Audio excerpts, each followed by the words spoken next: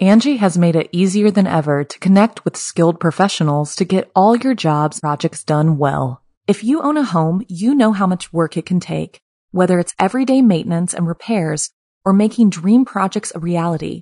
It can be hard just to know where to start, but now all you need to do is Angie that and find a skilled local pro who will deliver the quality and expertise you need. Angie has over 20 years of home service experience, and they've combined it with new tools to simplify the whole process. Bring them your project online or with the Angie app, answer a few questions, and Angie can handle the rest from start to finish or help you compare quotes from multiple pros and connect instantly, which means you can take care of just about any home project in just a few taps. Because when it comes to getting the most out of your home, you can do this when you Angie that. Download the free Angie mobile app today or visit Angie.com. That's ANGI.com.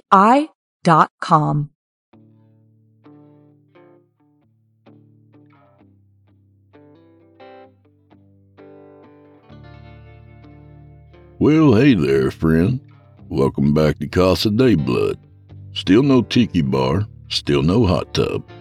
But while I was having a soak in the bed of my pickup this afternoon, the strangest thing occurred to me. On this very day in 1876, Alexander Graham Bell invented the telephone. The United States annulled his patent in 1887, citing Patent Code 100. Exactly 100 years later, author Cecily 1987 was born, and today, on the anniversary of Bell's breakthrough, we're featuring his story on Drew Blood's Dark Tales. Ain't that something? Full circle, Chester. Came to me in a flash. So come on in, friend. Let's get to it.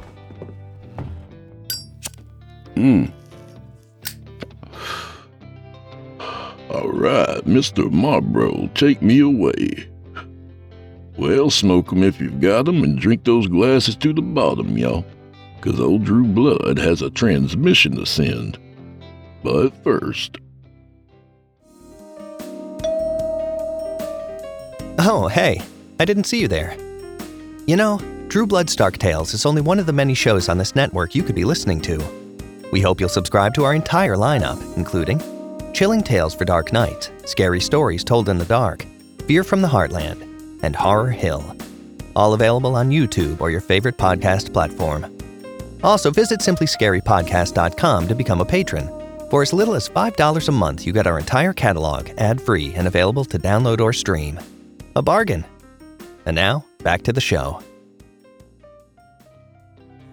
Tonight, we welcome author Cecily 1987, whom I'm not positive was born in 1987 after all, but it kind of worked for that goof in the beginning.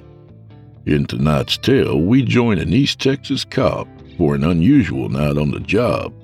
So, without further delay, I give you, from author Cecily 1987, I'm a country deputy. I met a demon on night shift.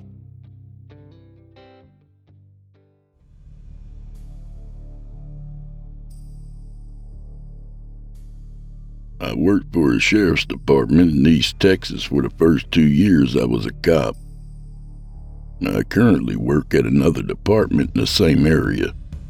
I'm going to have to change names so I don't get into any legal trouble or upset surviving family. Also, I don't want to ruffle any feathers with colleagues. The law enforcement community is very tight-knit, and egos bruise like bananas. Some of you will probably deduce what county I'm talking about from the few clues I give you anyways, but I gotta change up the story enough for plausible deniability. You know the drill. Standard creepypasta stuff. My county was as big as Dallas or Austin County, but only has a population of 14,000 people in it. A lot of places you can only travel on foot. It's as bayou as you can get and still be in Texas. Creeks and rivers run through it like veins, prone in the area to flash floods. The most common sight is tightly packed forest pushed up against blacktop roads. The most common way to die is falling asleep at the wheel or being ambushed by suicidal deer. Since there's not a lot of people, and these people are poor, It means deputies are paid crap. Not that I was only in it for the pay, you understand. I love being a cop. I pledged to be one of the good ones that stuck to his ideals and didn't become a cynical asshole. Well, I stuck to my ideals, but became more of an asshole each passing day. What's worse than the pay is the safety concerns. There were only 2 deputies out on any given night, one for the south end and one for the north. This means your only backup is usually 20 to 40 minutes away from you, and if your partner is also handling an emergency, then you're out of luck. This made the area seem like one of the last remaining bits of the Wild West. You really had to keep your wits sharp and watch your six when all alone in the woods. As romantic as the idea was of being like Walker, Texas Ranger, it almost got me killed. It was the perfect storm of circumstances. My county had suffered severe flooding the week before this story happened. The water was going down in most parts, but some places were still flooded. Another great thing was our radios had been down all day, someone coming to fix it in the morning, and the rain began pouring again. The call came in around midnight about a man beating on a woman's door. The man was demanding to be let in out of the rain. The woman said she was alone with her baby and needed a cop fast. I was in the dispatch located in the jail side of the sheriff's department when the call came in. My dispatcher, who was like a mother hen, gave me a look, the "I've got a live one" look. Her eyebrows raised as she snapped at me to get my attention. Her phone tucked to her ear while her other hand tapped furiously. I listened to her repeat information out loud for me as I scribbled down the caller's address in my notepad. It was in the flash flood zone. It was passable, but the continuing storm was changing this quick. Another hour of hard rain would cut it off from the rest of the world. My dispatcher swiveled in her chair to look right at me, her face serious. Call me on your phone when you get close. Radios are still down, so I'll call you every 10 minutes for a security check.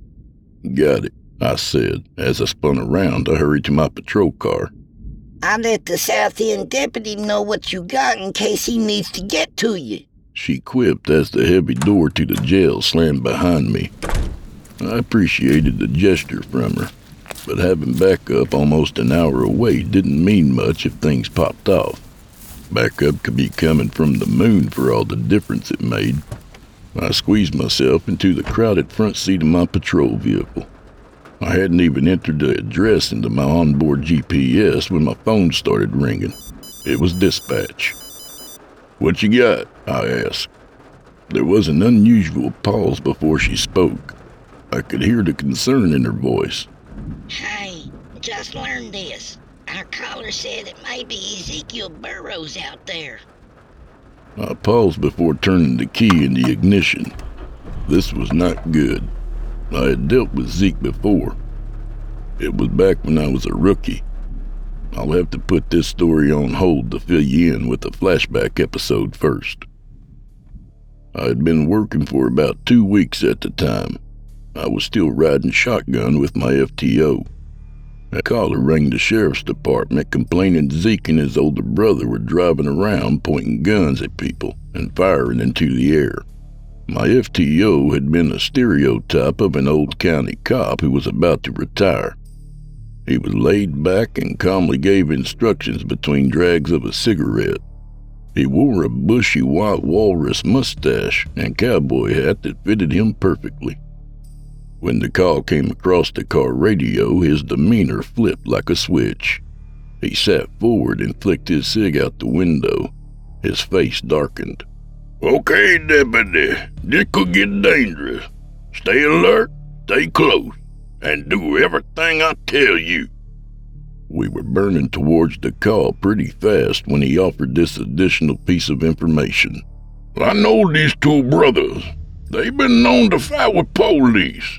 Don't be afraid to go hands-on if you need to," he said in his slow Texas drawl. My body dumped a ton of adrenaline for a fight-or-flight response, and I felt my stomach turn. I was glad my FTO was so calm for me. In those days, I used to be ashamed of the butterflies in my stomach. I thought it meant I was weak or a coward. Now I realize it's my body's way of protecting itself, and I needed to embrace the feeling. We found the brothers slow rolling around in a hunter green Dodge Neon. It was missing a driver's side mirror and had a giant hole where a red brake light should be. It was great when they made our job easy. We initiated a felony takedown. That's pretty much when you point your weapon at the suspect vehicle while standing behind your open car door. You give loud verbal commands like, "Driver, step out of the vehicle slowly." Anyway, we had both of them pulled out and detained in handcuffs. Nothing of note really happened except for there had been 2 shotguns and 3 rifles in the back seat, ammo and shell casings everywhere. Not illegal in the state of Texas, just highly suspicious. The original caller wanted to remain anonymous, so we had nothing to prove they were firing from the vehicle. My FTO dealt with Zeke's older brother while I talked with Zeke. I can't remember the brother's name. We'll just call him Turd for now. My FTO had our dispatch run both of their names to see if they had any active warrants.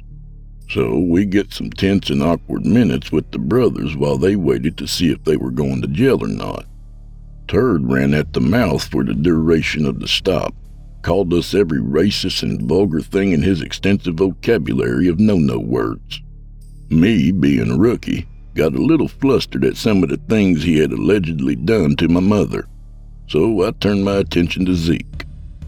Zeke stood there downcast and drenched in sweat.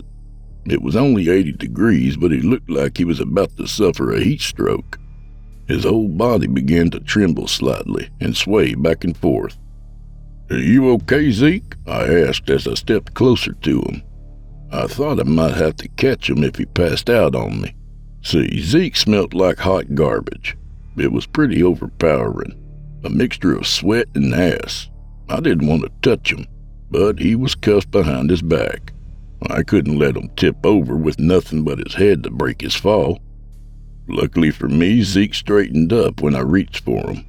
His eyes bulged as he looked right at me, his teeth bared in a grimace. "Is this one gonna kill me, Jesus?" He whispered in a raspy voice, his vacant eyes locked with mine. "No, Zeke.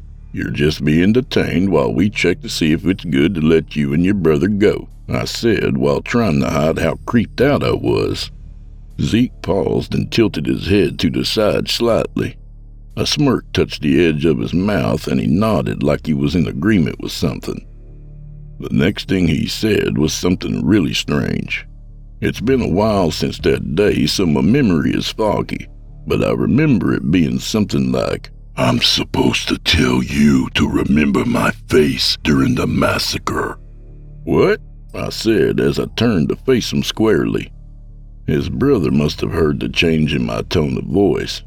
He leaned over to yell past my FTO, "Hey, keep your mouth shut, Zeke. Let me handle these pigs." Zeke considered his brother calmly and replied, "You will be alone when you die, brother." Turd's eyes widened and I saw pure fear flash across his face. He scoffed and tried to play it off by laughing, but I could see through his bravado. His brother scared him. Long story short, both brothers came back clear of warrants. The original 911 caller wanted to remain anonymous. This meant we had no witnesses to any alleged illegal activity. With nothing to hold them for, we let them loose. But I do remember one creepy thing Zeke said. When they were uncuffed, the two walked back to their car. Turd went for the driver's seat and Zeke went to sit in the seat behind him. "I'm your chauffeur now, bitch?" Turd asked angrily. Zeke was staring at something in the passenger seat while shaking his head slowly. "No," Zeke replied coolly. "He's already sitting there. I'm not gonna make him mad. He's already been staring at you all day." Turd said something muffled to Zeke and got into the driver's seat. As they drove away, I could see Zeke sitting in the back, half turned and pointing at something beside his brother in the passenger seat. Before they had pulled out of earshot, I could hear Turd begin to scream profanities at his brother. Angie has made it easier than ever to connect with skilled professionals to get all your jobs projects done well. If you own a home, you know how much work it can take, whether it's everyday maintenance and repairs or making dream projects a reality. It can be hard just to know where to start, but now all you need to do is Angie that and find a skilled local pro who will deliver the quality and expertise you need. Angie has over 20 years of home service experience, and they've combined it with new tools to simplify the whole process. Bring them your project online or with the Angie app, answer a few questions, and Angie can handle the rest from start to finish or help you compare quotes from multiple pros and connect instantly, which means you can take care of just about any home project in just a few taps. Because when it comes to getting the most out of your home, you can do this when you Angie that. Download the free Angie mobile app today or visit Angie.com. That's ANGI.com. So that's the previously on the TV show of my life. That was my first run-in with Zeke, and now it seemed I was racing towards him again years later. Zeke's little origin story always sat different with me. I never encountered him again in person after that initial contact, but word of his exploits would always reach me. An elderly woman had her door kicked in by the two brothers. She was beaten and robbed. Didn't call the cops until a week later because her grandson made her. She was too terrified to give a witness statement, but the grandson told me the entire street knew it was Zeke and Turd. An outdoor birthday party canceled when Zeke popped out of the woods and started firing a shotgun in the air. I spent the rest of the night trying to reel in trigger-happy relatives looking for Zeke in the woods. A caller we 90% knew was Zeke kept calling dispatch and threatening to kill the sheriff on recorded lines. He was mad his brother was arrested. Turd was arrested by a neighboring county, not us. It was evident Zeke was sliding further and further to the dark side. He was the Riddler to my Batman. I could never catch up with him. He just left problems for me to deal with. But now maybe I had them. I could physically put cuffs on him. My GPS said I was 10 minutes out from the caller's house. It was going to be a little longer because of the downpour. Visibility was low and I could feel my ride trying to hydroplane a few times. When I was about 2 minutes out, the road before me just seemed to disappear. The white lines just vanished as water flooded the road. Turning on my takedown lights didn't reveal where the high water ended, so I stepped out of my car to take a better look. In the darkness, all I could hear was the sporadic thumping of droplets hitting my raincoat and the mechanical back and forth of my wipers in overdrive. Before me was a flat plain of water rippling from millions of raindrops. Every few seconds, the area would illuminate with lightning, showing me the deep water continued around the bend in the road. My mind went back to the PS1 days of Silent Hill. First thing I did as a terrified fifth grader was try to leave the town, only to find an endless drop-off into the dense fog. I had the similar feeling of dread now, but this time it was an impromptu lake and not a cliff, and I was running towards the danger, not away from it. I was weighing my options and considering letting dispatch know it was impassable. I was in a Charger, not a Tahoe. Maybe Zeke found somewhere else to stay dry. I mean, he hasn't broken any laws yet. My phone began to ring. It was dispatch. Before I could even say hello, I was met with, "You there yet, deputy?" "I'm around the corner. There's—" "He's back." my dispatcher half shouted. "She's saying he's kicking the door and beating on windows. I can hear him threatening to hurt her in the background." At this moment, only one course of action was clear. I guess I'd be swimming if I had to. I slowly but steadily submerged my vehicle into the dark waters. I was praying it wouldn't drown out as the waters rose to about 2 foot high around me. Water began seeping in from the bottoms of the doors as I made the bend in the road. I gassed my vehicle to give it one last lurch to exit the water and spin out into the muddy road.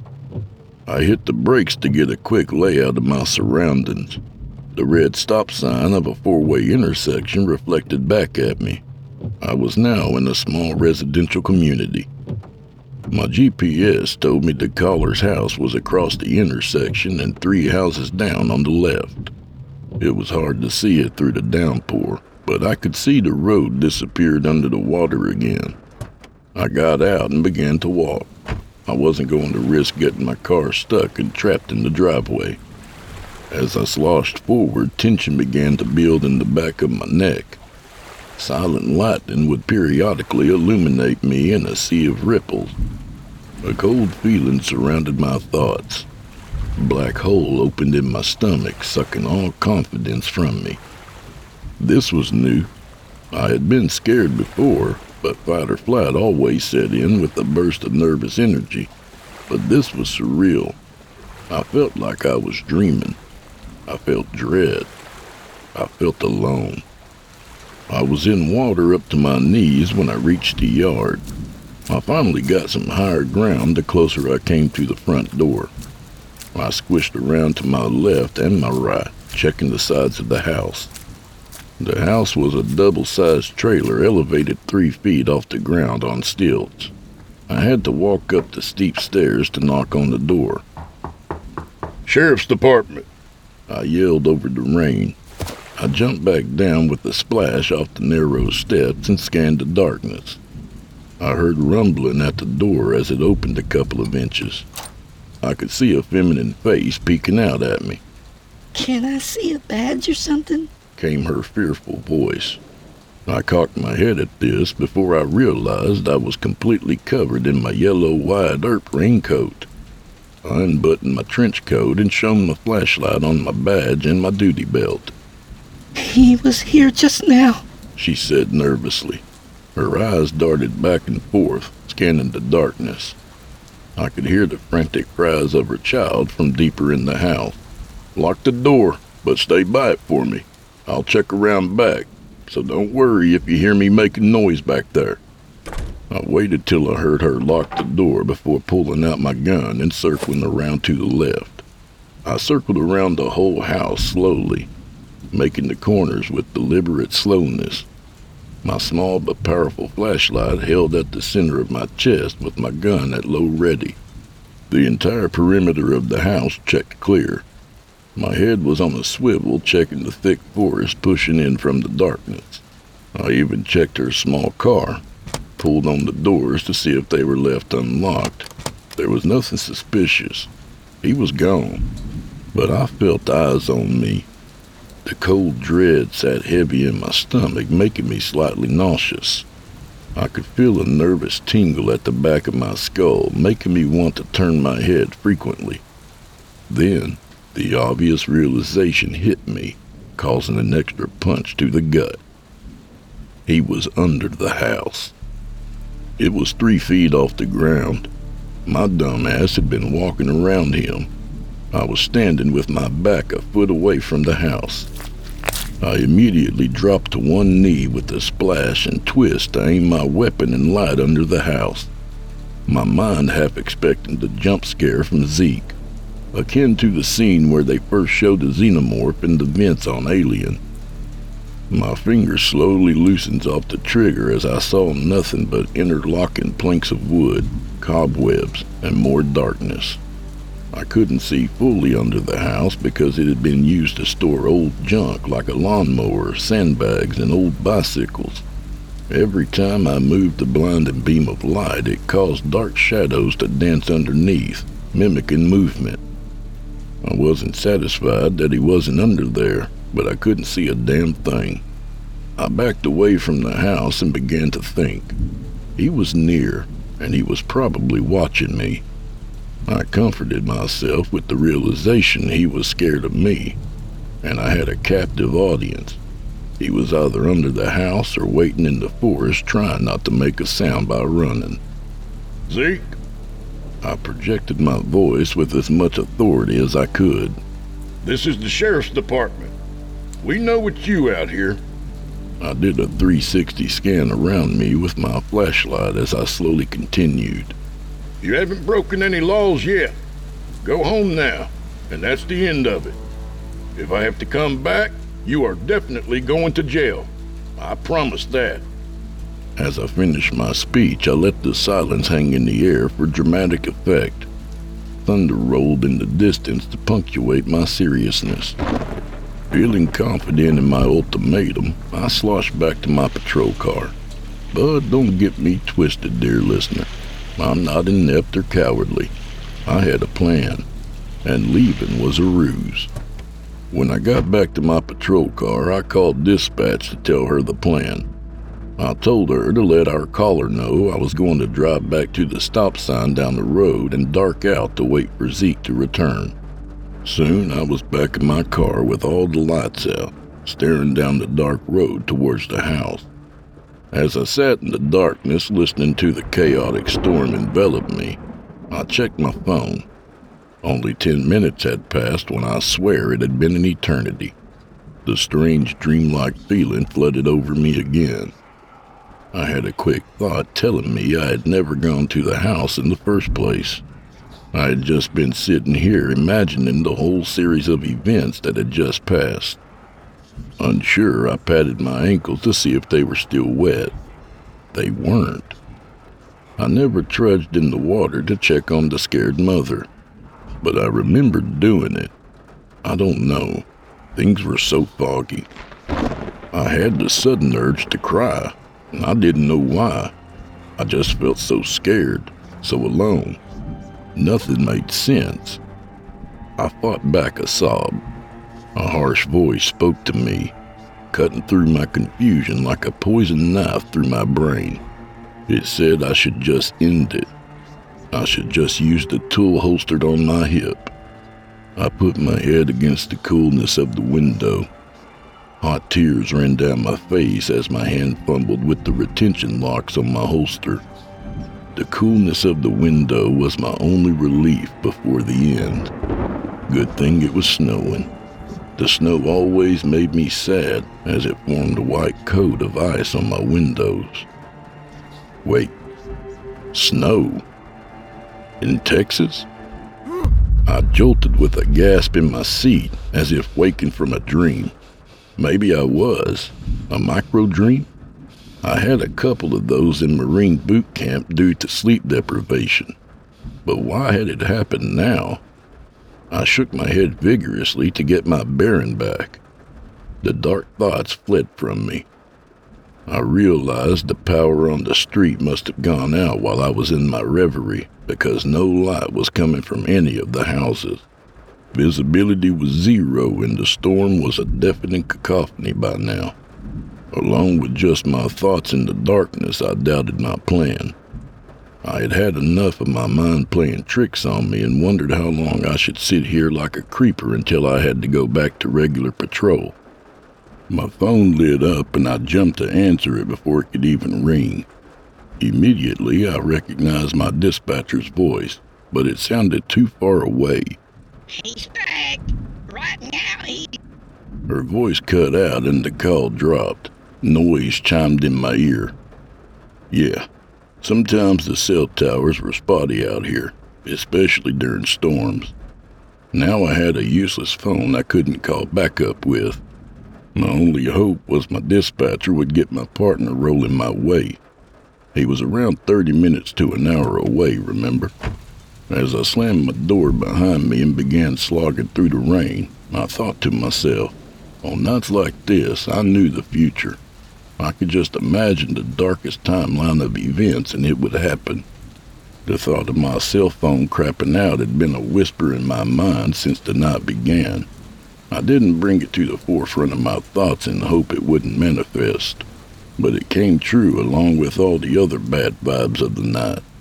I prayed no more latent fears came to fruition, especially the deepest fear we all suppressed every time we wear a badge. I was splashing through the mini-ocean leading up to the front porch when I heard the screaming of the child. Not the normal screaming of a fussy infant, but a sharp, raspy scream, as if the child's throat was hurting from the exertion. Out came my gun again as I quickly ran towards the steep stairs. I did a quick duck to scan under the house with my light before I positioned myself beside the narrow stairs.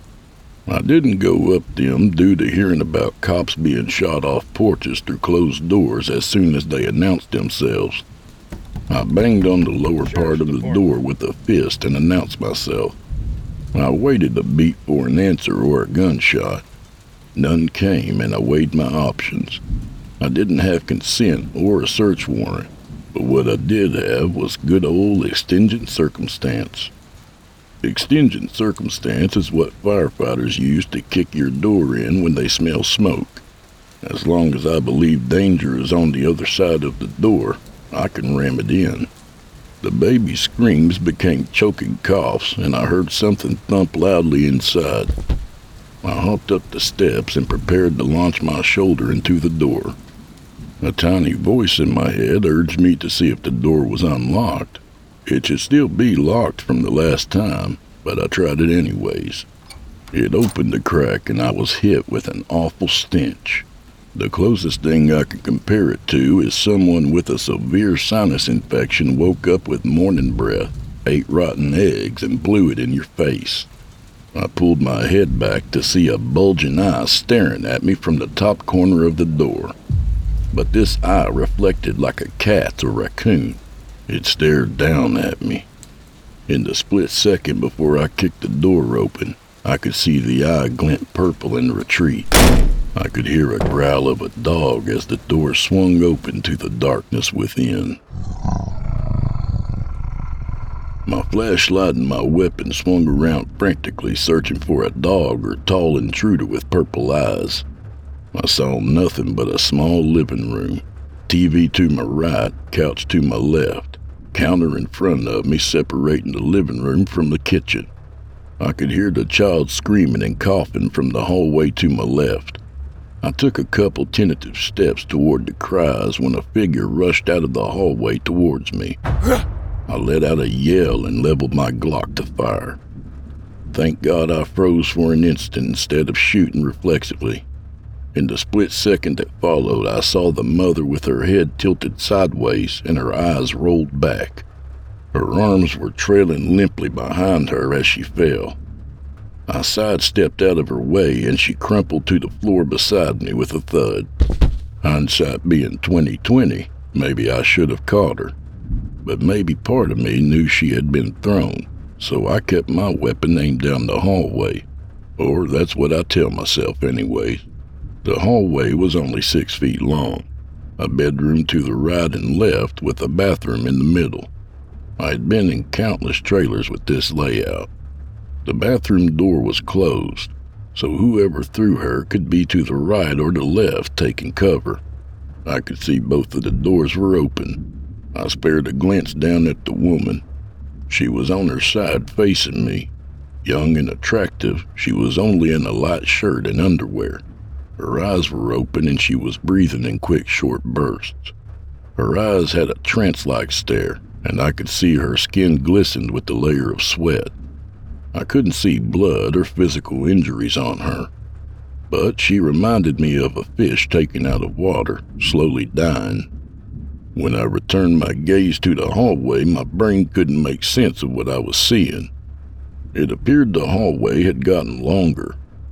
Where my flashlight had once illuminated the bathroom door, now there was only pitch blackness.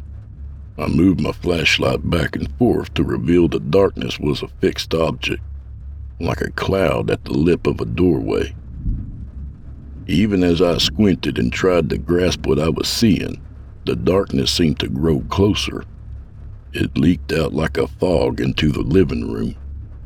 The door frame faded to blackness, then the walls around it, then parts of the couch beside it. The best way I can explain it, it looked like the world in front of me was disappearing, being swallowed by the void. The dark reached across the room to flood after me. I looked down to see the world drop off into nothingness about a foot away from me. The bare legs of the woman laying beside me had already been consumed by it. I tried in vain to wave the darkness away with my light to no avail. I backed into the TV and knocked it over. The familiar panic began to boil over within me as the dark whispers tore through my mind again. It was the same despair I had felt in the car. I wasn't afraid of dying on the job, but this was different. What was this darkness? What unimaginable terror waited for me in the approaching void? Would it take me to hell? If I died here, would God even see me? The darkness was right out of arm's reach when the glow of my flashlight was snuffed out and I was plunged into absolute darkness. My last light of hope disappearing caused a primal scream to build up in my throat. One last terrified plea before the madness overtook me. Oh God! Oh God! Oh Jesus! I blinked rapidly as my flashlight sprung back to life, illuminating the room around me. The unnatural darkness had retreated. I blinked repeatedly as the horrid thoughts flew from me, leaving me shaking and whimpering. I fought the urge to run out the door and forget stupid ideas like honor and duty. As I supported myself against the TV, leaning against the wall, I began to catch my breath. I did a couple of rounds of combat breathing to lower my racing heart. I also let out a curse word every other exhale. I had a job to do, and I knew I had to replace paralyzing fear with something else. Life had taught me anger could override fear and push you past exhaustion in a pinch. I also steadied myself with a mental checklist. I would finish this call. I would find the baby, call an ambulance for Mom, and stop Zeke, or whatever it was out here. Then I could go 10-8 and drink coffee at the office. Everything would be like normal. I knelt down to check on the mother. She wouldn't respond to anything I asked her. Her pupils were as big as saucers and showed no reaction to my light. A brief pat-down revealed no apparent injuries. But then I heard it again, the soft cry of an infant. But it wasn't coming from the hallway. It sounded closer. I shot up and immediately saw a figure to the right of my periphery. I twirled to highlight a dark figure of a person standing in the kitchen. The figure's back was turned to me, with shoulders hunched. It wore a ratty black raincoat, torn and frayed. "Let me see your hands!" I yelled. Figure didn't budge. I could hear him mumbling as he bobbed his shoulders. "Hey, listen to me, asshole. I swear to God I will shoot you. Hands up. Turn around slowly." I could hear him start softly cooing. "But my hands are full, deputy," he croaked as he slowly turned around. It was Zeke, and he was cradling the baby in his arms. My whole body tensed up at this sight. The child couldn't have been more than a year old. I could see the child moving its arms and wiggling about, thank God for that. But Zeke's grip was firmly around the base of its skull, his disgusting hand palming its delicate head like he was holding a baseball, the dirty nail of his pointer finger gently tapping the child's nose. I mentally weighed my options. Seeing Zeke holding the child reminded me of how terrified I felt when I first held my newborn nephew. He was so fragile. I thought I could crush him on accident. I knew Zeke was playing upon that fear to keep me at bay. I could shoot him in the face. It wouldn't be the hardest shot to make. He was not but 7 feet from me, but he would drop the baby. As if sensing my thoughts, Zeke let go of the child's head, and it dangled upside down by the leg. Now the child commenced to screaming as it swung back and forth like a pendulum. Zeke outstretched his arm, presenting the baby to me, purposefully holding the baby directly in front of the muzzle of my gun. take the shot. Kill the bad guy. Save the family, Zeke hissed. It's what you trained for all these years, he continued as he took a step towards me, shortening the distance to about 4 foot. I could see the tears pouring out of the child's chubby face running down its forehead to sprinkle to the floor. I pulled my gun away from the child and held it close to my chest, terrified to have something so dangerous so close to something so precious. I took a half step back when I realized I was losing my one advantage. Zeke thought I had tunnel vision on shooting him. He expected me to step back and keep my distance like cops were trained to do, but I always liked a good fight. I quickly came up with a plan to holster my weapon while rushing him. I grabbed the baby with my offhand while giving him a low kick right to the knee. I would catch him off guard by springing my attack in the middle of telling him something everybody knew. Zeke, listen to me. You have the right to remain silent. My gun started to lower to my holster, my offhand pointing the light in his eyes. Anything you say can be used against you. A grin began to widen on Zeke's face. If you cannot afford I tensed to attack. Zeke whipped the baby into the air. Time slowed around me as I saw the child arch upwards to almost hit the ceiling. I must have instinctively dropped my weapon and my light as my arms reached to catch the child as it descended. My hands searched the darkness where my brain predicted the fallen child should be. I felt its soft body and eagerly pulled the child to my chest. The instant my brain confirmed I had secured the infant, my eyesight exploded with stars as my head rocked back. While reeling backwards, another blow hit the inside of my right knee. I buckled and fell to my back, the gear on my duty belt jamming painfully into me. The entire time, my arms desperately wrapped around the screaming child. I immediately began frantically searching the ground around me with my right hand. I couldn't let Zeke get my weapon. I began to sit up and roll to my side in a desperate attempt to shield the baby. I received a crushing knee to the belly as Zeke landed on me with all his weight. I let out a grunt of pain and wrapped the child tighter to my chest. He straddled me and pulled himself closer by the collar of my overvest. I could smell his telltale stench cascading off him, his enlarged eyes staring into mine. I realized with horror that Zeke had no intention of going for my gun.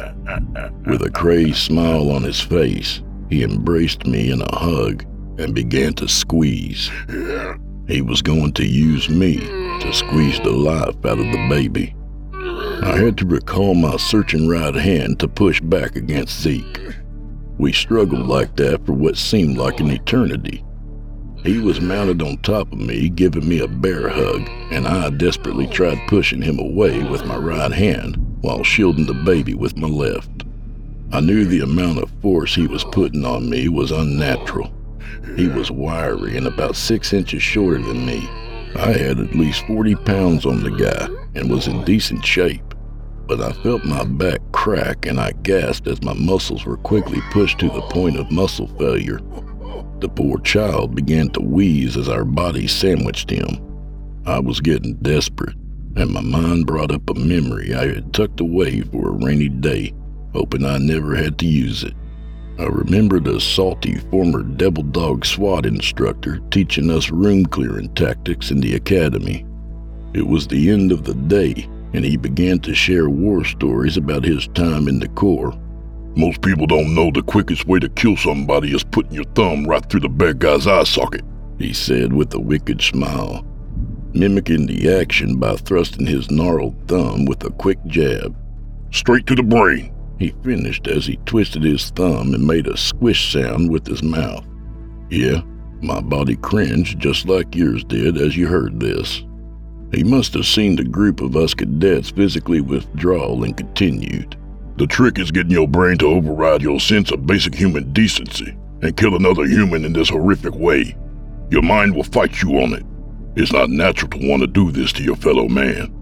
Even now that you know it, you won't be able to do it when the time comes. I was used to the mind games and hazing from alpha military types, trying to scare us into quitting. I thought on what he said that day, unsure if I could kill or maim someone in such a horrific way. I would have to exhaust all other options. But now as I lay on my back, my body failing, and a child being crushed between us, I had to dig deep to survive. Zeke blinked for the first time during this whole confrontation. A look of realization passed over him. He grinned even wider as he began to chuckle. He released me from his hug and quickly grabbed my head with both hands, his thumbs moving from my eyes. I closed my eyes as I felt his dirty thumbnail scrape across my eyelids. Panic leapt inside me as I realized what he was doing. Even though my eyes were closed, I had a mental picture where he was. My right hand shot out, and my thumb pierced through something smooth and soft. Warm liquid immediately engulfed my hand and splashed across my face. I didn't even realize I was screaming until the copper-tasting liquid poured into my mouth. I could taste what it was, and I knew what I had done. But I had to open my eyes to see. Zeke's grip had slackened enough to open my eyes to peek at the damage. Sure enough, my thumb was deeply embedded in Zeke's left eye socket. He was still grinning maniacally at me as blood oozed out of him. I pushed him up and away from me as I bucked and twisted frantically. He finally rolled off to my left and my thumb came free of his eye socket. I heard him kicking and thumping away from me as he retreated into the darkness. I sat up with the child and quickly searched to my right for my gun. I found it quickly and snatched it up and scanned the room. I didn't see Zeke, but I scanned back and forth repeatedly. The child resumed its deafening scream, and I could feel my heart pounding through my entire body. After a couple of moments of pointing my weapon at the dark and cradling the child, my mind began to work again. I noticed how strange my weapon felt in my blood-covered hand. I noticed the screaming baby sounded loud and healthy, and I noticed we were both alone. Alone? The child's mother was missing. I sat there overwhelmed, but first things first, I had to deal with the infant in my arms. Retrieving my light, I slowly stood and searched the room for a safe place to lay my screaming bundle. I settled with placing the baby on the floor and building up a pillow fort around it with throw pillows. I could feel precious seconds being wasted. As much as I wanted to stay with the baby, the longer Zeke was alone with the mother. With trepidation, I stood to face the hallway. Zeke must have taken her back there. I stepped forward, deciding on the door to my right first. My kick blasted the door open as my light flooded the room. It revealed a woman's bedroom that had been completely trashed. It looked like an explosion had occurred from a large hole in the center of the room. Wood and torn carpet was scattered all across the area. The flooring was bent up and outwards like something had come up from the bottom. I leaned over the hole to see down into the muddy ground beneath. Is this how Zeke got in? It looked like the Hulk had smashed his way up through the floor. Any other time I wouldn't believe it, but sanity had left the moment I was dispatched to this house. I knew he could still be down there with her. If I crawled down there, I would be putting myself in dangerously tight corridors with Zeke again. I didn't want another wrestling match with his freakish strength.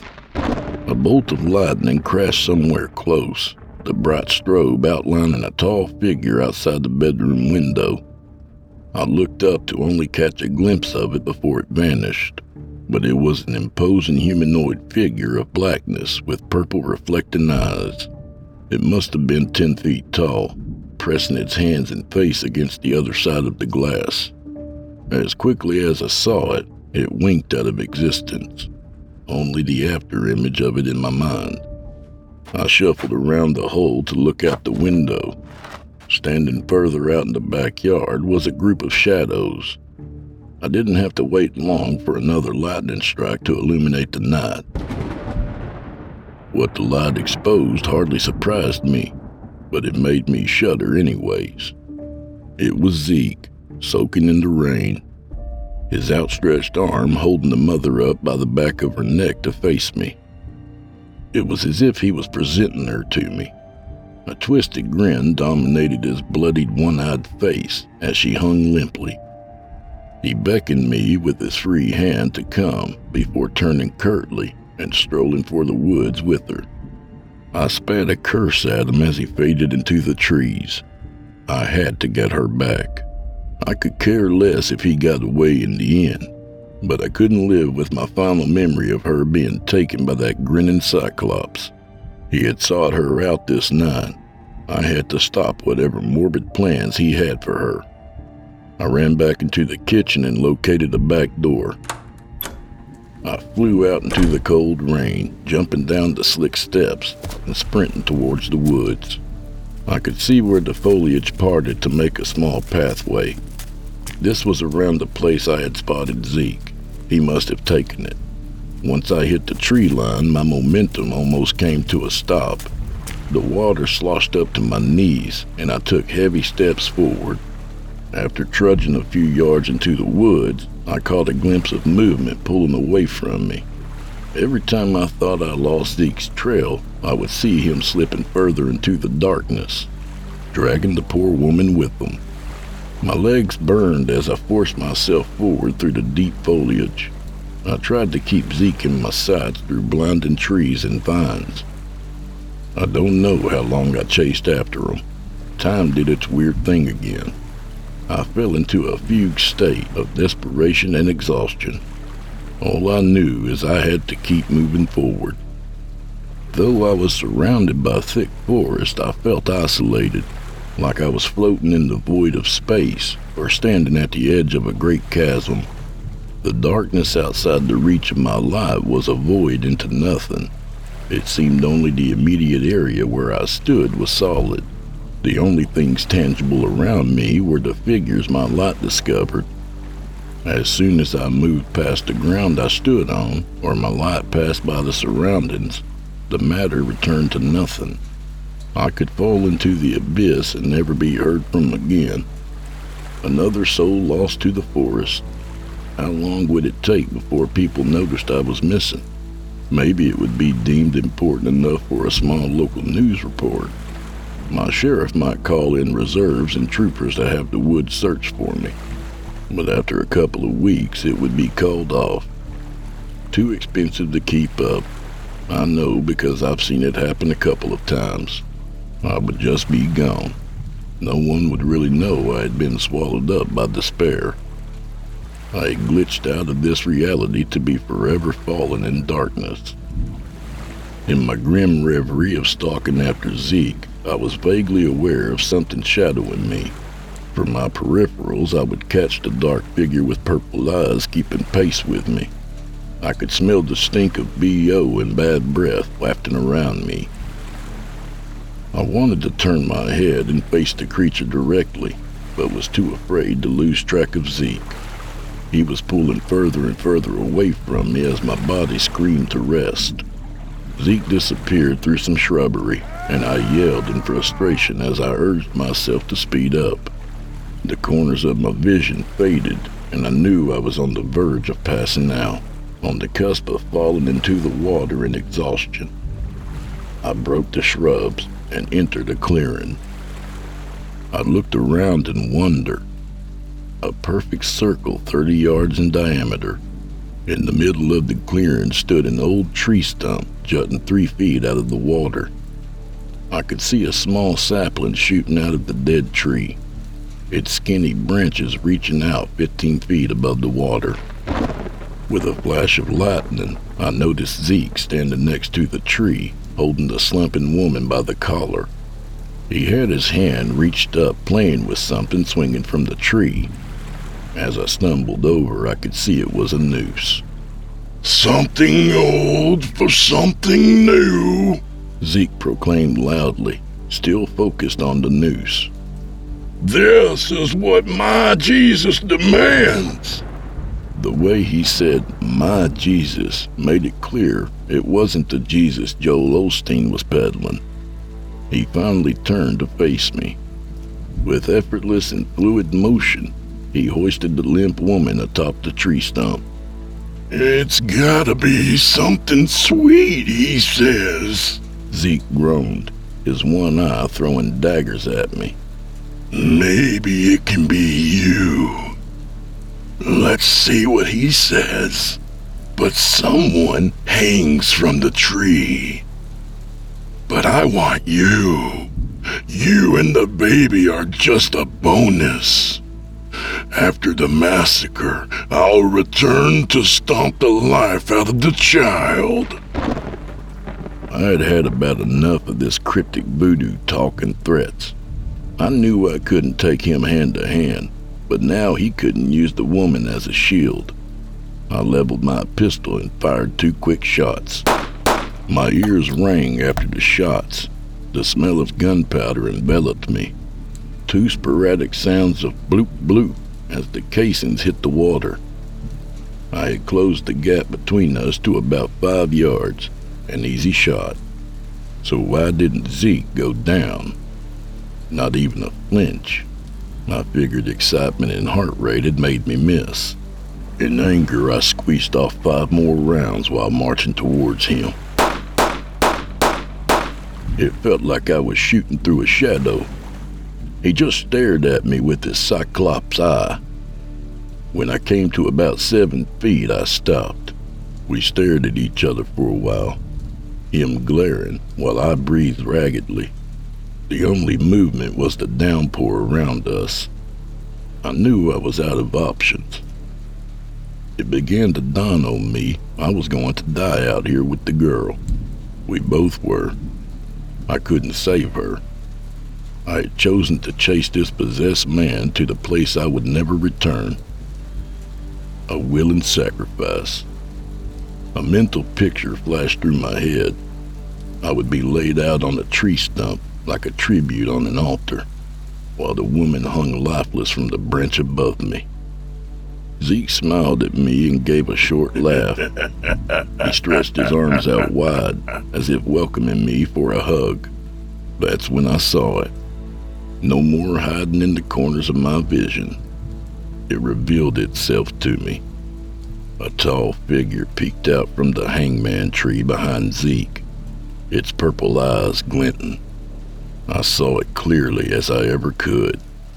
The inky black profile of a humanoid standing 3 feet taller than Zeke. It was made out of the same unnatural blackness that had almost consumed me back in the house. My life was useless at dispersing it. It stretched out an unnaturally long hand to lay it atop Zeke's head. Zeke closed his remaining eye and began to quiver, shaking like a Holy Ghost televangelist. "No, deputy," Zeke spoke in a throaty crackle. He jerked his head from side to side, the entity never releasing its grip. Zeke gave a terrible cough and heaved his chest like he was about to throw up. It was as if his body was trying to reject the monster leeching off him. "My Jesus has made a decision. He wants the woman. She has a sweetness most deserving defilement. A kindness to rip and tear. Her desecration will be an agony felt most by those who love her. In return, I receive these gifts. The fruits of the Spirit." Once again, I felt the world around me fall out of focus. Some dark magic was pulling me under a trance. The veil of reality thinned and the cold darkness waited for my soul to fall in. I was so tired. Why fight it? I'd lazily put my gun back in its holster. and nonchalantly dropped my light into the water. I felt the cold creep up my body like terrible claws. The unnatural cold took over my body, and I realized I couldn't move. Or I didn't want to move. It didn't matter. I realized the rain had stopped, turned off like a switch. I moved my eyes around in my frozen head to see millions of droplets frozen in the air. It was as if time had stopped and the rain was suspended like little planets floating against a dark galaxy. Zeke looked up and marveled at the sight. The dark entity moved out from behind the tree. My eyes were adjusted enough in the moonlight in the clearing to see the inky black mass getting closer. Panic rose within me. I didn't want the thing to get any closer, to touch me. I just knew if it touched me, it would be the most violating thing ever. But I still didn't move. It was useless to resist. The darkness was inevitable. It lowered itself in front of me, its glinting saucer eyes staring into mine. Of course, the overwhelming smell followed. It reached out a pitch-black hand to lay on top of my head. When it touched, a jolt of energy shot through me. I could feel its hate, its disgust toward me. But it wasn't just me. It was everything. Even Zeke. Zeke was just a means to an end, a plaything used to spread wrath and hurt others. But then the real event started. As I stood there dumbstruck, it showed me things. I saw the woman standing. It told me her name was Alyssa. She wore the same blank look I had. Then realization flooded back into her face. She blinked rapidly and began to whimper. She made eye contact with Zeke, me, then the dark figure. Her eyes bulged as if pleading for escape. What followed, I am not sure of. Time was hard to measure, but it felt like an eternity. I don't know if it was real or a trance. Maybe it was a little of both. Both of us locked away in a crack in reality. A crack that let the darkness in to infect and corrupt. I stood motionless with tears streaming down my face as they tortured Alyssa in front of me. Zeke ravaged her in countless ways, with the entity hovering closely over his shoulder. Knives and cutting instruments would be handed to him out of the dark mass of the thing. They committed acts of violence I'll never repeat, never write. But I could see Alyssa felt all of it. She would scream through gritted teeth, her eyes bulging so much it seemed as if they would pop out. At the end of the mutilation, Alyssa would always end up hanging from the noose. In a malicious display of sadism, Alyssa would be granted the use of her desecrated body. She would thrash around and weakly try to free herself from the rope around her neck. She never got free, but right before she stopped struggling, the scene would reset. Jump back in time. She would be completely healed and standing in the water, trapped in her own body, waiting for the ritual to begin again. I don't know how long it went on, maybe hours, maybe days. Time had no meaning. As the macabre show played out on repeat again and again, I began to lose hope just as assuredly as Alyssa must have. I had given up. I had failed. I was a fool and deserved this cruel fate. I maybe even deserved worse. I deserved worse. It was this self-defeating statement turned out to be my salvation, the lifeline to pull me out of the bottomless pit I was sinking in. But at first, it was just another arrow to my heart, another stone tied to my feet. I did deserve worse. It should be me up there. I had taken the job to help people like her. How I had failed, standing on the sidelines watching this mother be assaulted on repeat. I had no kids.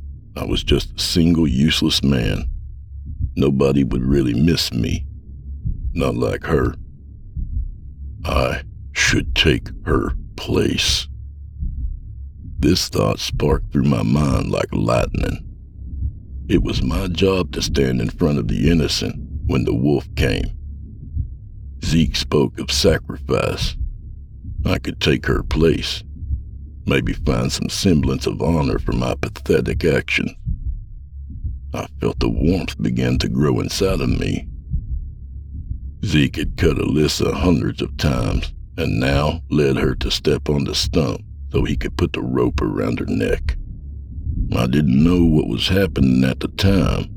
My brain was still caught in a feverish cycle of self-hate, wanting to take her place, hating it was her instead of me. I began to regain control of my body. I moved sluggishly toward Zeke, but he was too preoccupied with Alyssa. I saw the entity spin around to face me, its eyes somehow bigger. It let out a deep growl that reverberated in my brain, but it did not attack. Zeke had fastened the rope around Alyssa's neck and stepped down to admire his work. Alyssa let out an audible whimper as tears flooded her eyes. She knew what was coming. Maybe she prayed she would be allowed to die this time. "Jump," Zeke said, grinning through his teeth. Alyssa stepped off the stump and began to choke, her legs kicking slightly as she swung back and forth. I noticed she didn't even attempt to remove the noose. She had given up. "No!" I screamed as I shouldered past Zeke. He reeled back in surprise. I ran up and grabbed Alyssa's legs and lifted, taking the strain off her neck. "Let me do it! It needs to be me, not her! Not her!" I screamed with insane fervor. It took Alyssa a moment to realize I had finally come to her aid. I was screaming for her to take off the noose. She began squirming and pulling at the rope around her neck. I lifted her up further and stabilized her enough to remove the rope and topple us both over into the water. The cold water completely knocked my body out of its sluggish stupor, but my mind was still all haywire. I pulled Alyssa out of the water and leaned her against a tree trunk. She stared back at me and began screaming as she wrapped her arms around me. She hid her face in my chest and refused to look up at the monsters. I could feel her body quivering against mine as she continued to let out muffled screams. I tried to turn to face Zeke, but Alyssa held me too tight, so I just looked over my shoulder. I noticed it was raining again. Time was unfrozen. "No, take me instead," I pleaded. "She has had enough. She is done. I'm a willing sacrifice. Let her sins be mine." I don't know where that last sentence came from. Divine intervention? I don't know. My mind was still in a tailspin of misery. All I know is the entity didn't like it. I heard a loud, unnatural yell. A bark? A growl? The closest thing I can compare is a mix between a baboon and a jaguar. It was terrifying, and I knew it came from the tall shadow. As if it was a command, Zeke started raining blows down on my head. pounding hammer fists over and over. I squeezed Alyssa closer to shield her from the blows. I could take the pain. I wanted it. Zeke then tried to pull me off her, but I held on. That's when I realized Zeke had lost his strength. His blows hurt, but they were the blows of a normal man. He couldn't even pull me away from Alyssa. A small beacon of hope bloomed in my soul. Zeke was tiring. Zeke began cursing me. Hopefully he was reading my mind as I thought the most heinous things about him. Then he reached for my gun on my hip. I have a level 3 retention holster, meaning you have to press a button, push it down, and rock it forward to release it from the holster. It takes practice, but Zeke manipulated it smoothly and pulled it away from me. I half-turned to face Zeke, still shielding Alyssa away from him. Zeke huffed and pointed my gun at me with a shaky hand. "You would die for her, pig!" he screamed at me. "Yes, you backwoods inbred!" I spat in defiance. I had already accepted my fate. If I was to die, at least let it mean Alyssa would survive. One honorable thing during a life of failure. "I'll kill you. Then I'll kill your girl anyways." I closed my eyes and waited for the hot bullets to pierce my body. What does it feel like being shot? Will he make it quick and go for the head? Closed casket for sure. But the shots never came. 10 seconds felt like 10 hours before I opened my eyes. Zeke's face was one of confusion. His body quivered as his eye twitched around in its socket. That's when I noticed the entity had placed a hand back on Zeke's head. Zeke gritted his teeth and let out a huff of frustration. It didn't take me long to realize Zeke was frozen like Alyssa and I had been. "Let me do it," Zeke begged. The muscles in his neck strained and his outstretched arm twitched. I could tell Zeke desperately wanted to put the required pressure on the trigger to blow my face off. He tried to look at the entity, even though his head could not move. The creature got inches from him, just outside of his field of vision, and began to whisper in his ear. Zeke's expression transformed from anger to fear. "No! We had an agreement!" Zeke pleaded. His hand sprung open and dropped the gun with a splash. Now his expression turned to anger. "You forsake me! You liar! I still have time! I still have power! He's just a damn idiot! I'll get you the girl!" The entity shot another hand into Zeke's chest and let out a sharp hiss. Zeke's face contorted in pain and he began to cough. The shadow creature grew bigger, towering over Zeke. Slowly it pulled him into the dark mass, enveloping him. Zeke began to cry out in high-pitched yelps as his body disintegrated into the blackness. He looked like he was bent over backwards, with the entity pushing him inwards by the top of his head. Before his head was consumed, he looked at me and begged, "Just a little more power. Let me kill this cop." Then Zeke's head was pushed in, and he was no more. Only the looming shadow creature with purple glinting eyes. I cradled Alyssa's drenched and shaken body tightly. I tried to meet the creature's piercing stare, but it was too much.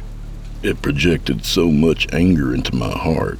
I knew this was the end. At least Zeke wouldn't get the satisfaction. But I didn't know what untold horrors the creature would perform on me. Maybe I would be taken away like Zeke, locked away within this unholy creature. "Just leave her," I said. The entity just stared back silently. the rain wisping around it. Then I heard a deep rumbling coming from it. Was it laughter? It was. A wicked sound. It began to back away from me as the deep chuckle continued. The thing made it to the edge of the tree line, and all I could see was its reflecting eyes floating in the storm. And just like that, it disappeared. Just like that, it was over. It took a minute for it to register with my rattled mind, but I knew in my heart it had left. The fog over my soul had lifted. I sat Alyssa on the stump and stared up into the sky. The rain felt refreshing instead of drowning.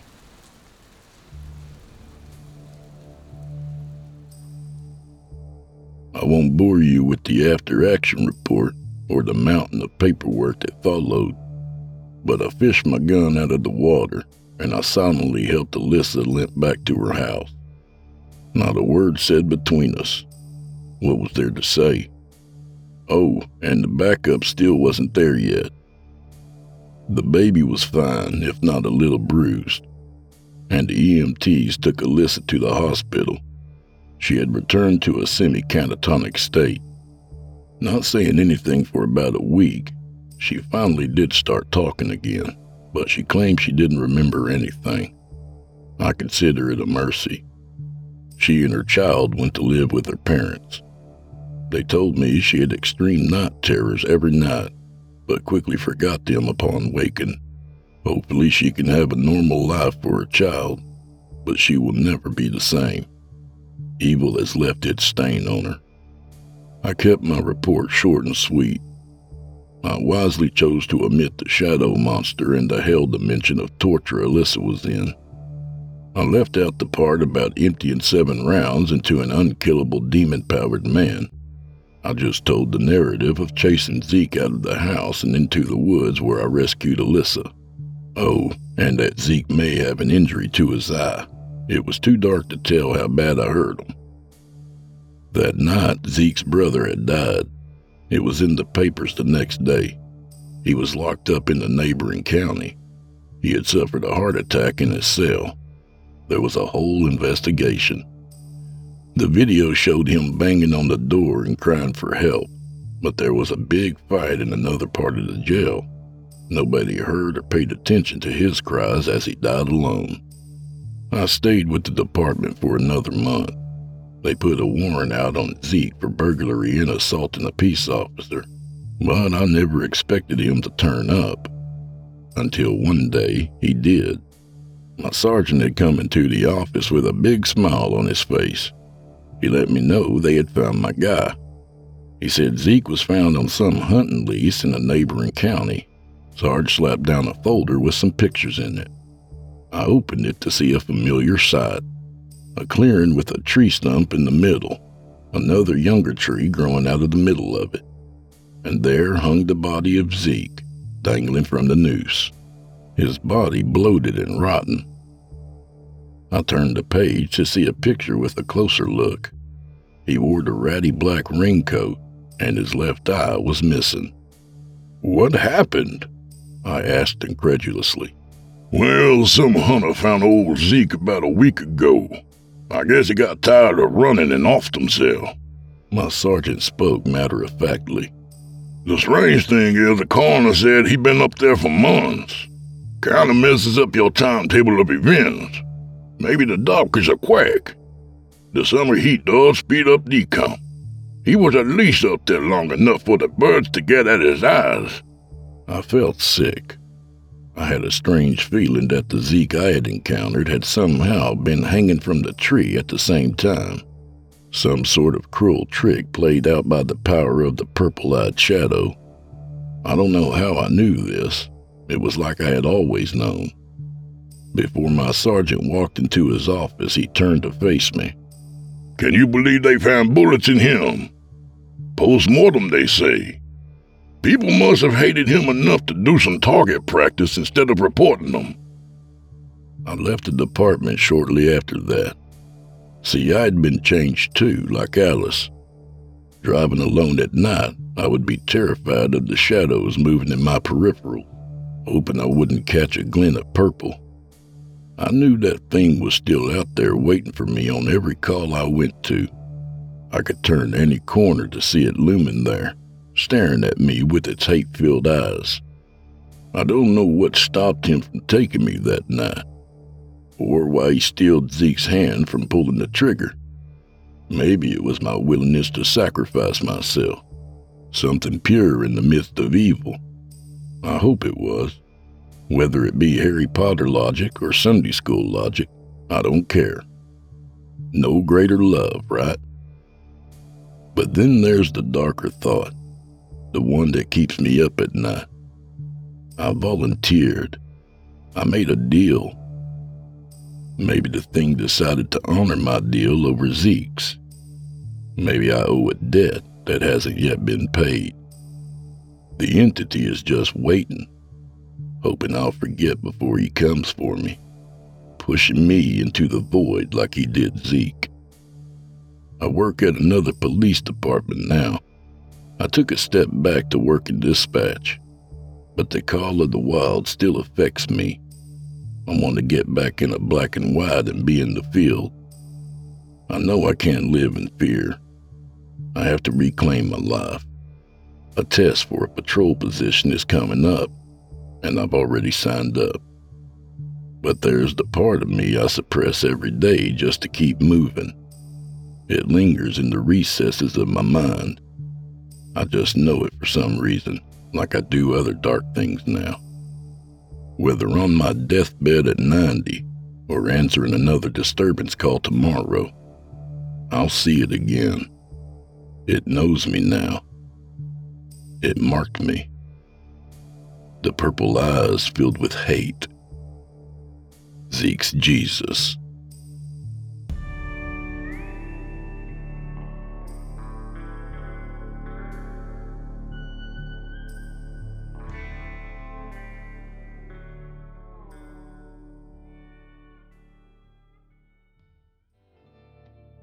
And that was I'm a Country Demon and met a deputy on night shift. Or reverse that. You meant what I knew. By author S03E22, 1987. A good reminder that not every Jesus you run into is the genuine article. I knew a landscaper once named Jesus. Nice guy, but still, not the Messiah type. A little about the author. S03E22, 1987 has a background in law enforcement, corrections, and security. At this point in his life, he'd rather write about crazy incidents than experience them firsthand. He names all his cats after anime characters, and is a fan of Stephen King, Warhammer 40K, Silent Hill, and Max Payne. Appreciate it, Cecily. Or is it Kesley? The letter C is a confusing bastard. And do old Drew Blood a favor, would you? Subscribe to his podcast wherever you do your listening and leave him a 5-star review and a kind word, even if you're listening on YouTube. He needs soldiers on all fronts to win this battle, and he appreciates it. To hear a premium ad-free edition of tonight's and all the other episodes, visit simplyscarypodcast.com today and click Patrons in the upper menu.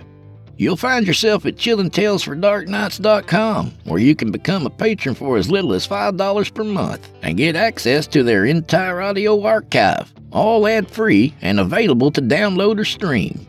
Thank you for your time and for supporting our sponsors. When you support our sponsors, you support this show.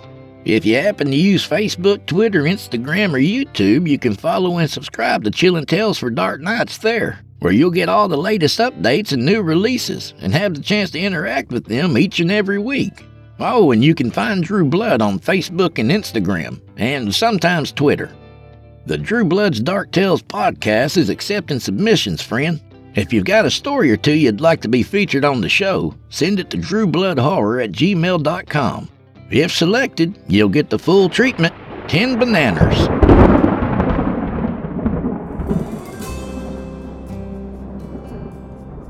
Well, I'm afraid this is where we part ways, at least till next week.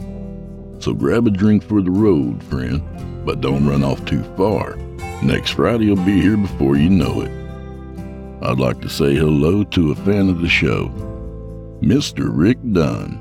Rick, that's hilarious what you said about how you and your brother used to say I love you, man, by saying go fuck yourself. Because it just so happens that's how my brother and I say goodbye to each other. We give each other a big old hug, and then as we're walking away, we both say go fuck yourself. Brothers are special, and may your brother Bo rest in peace, my friend. And thanks for listening to the show. So, Mr. Rick Dunn, may the wind be at your back, and may the road rise up to meet you. Keep your nose to the grindstone, and keep your shoulder to the wheel, you know, all that shit.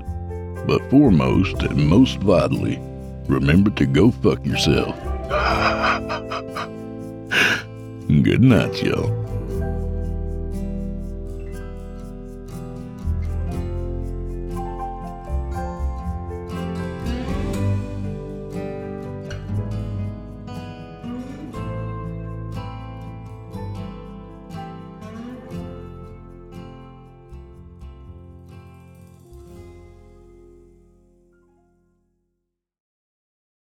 Angie has made it easier than ever to connect with skilled professionals to get all your jobs projects done well. If you own a home, you know how much work it can take, whether it's everyday maintenance and repairs or making dream projects a reality. It can be hard just to know where to start, but now all you need to do is Angie that and find a skilled local pro who will deliver the quality and expertise you need.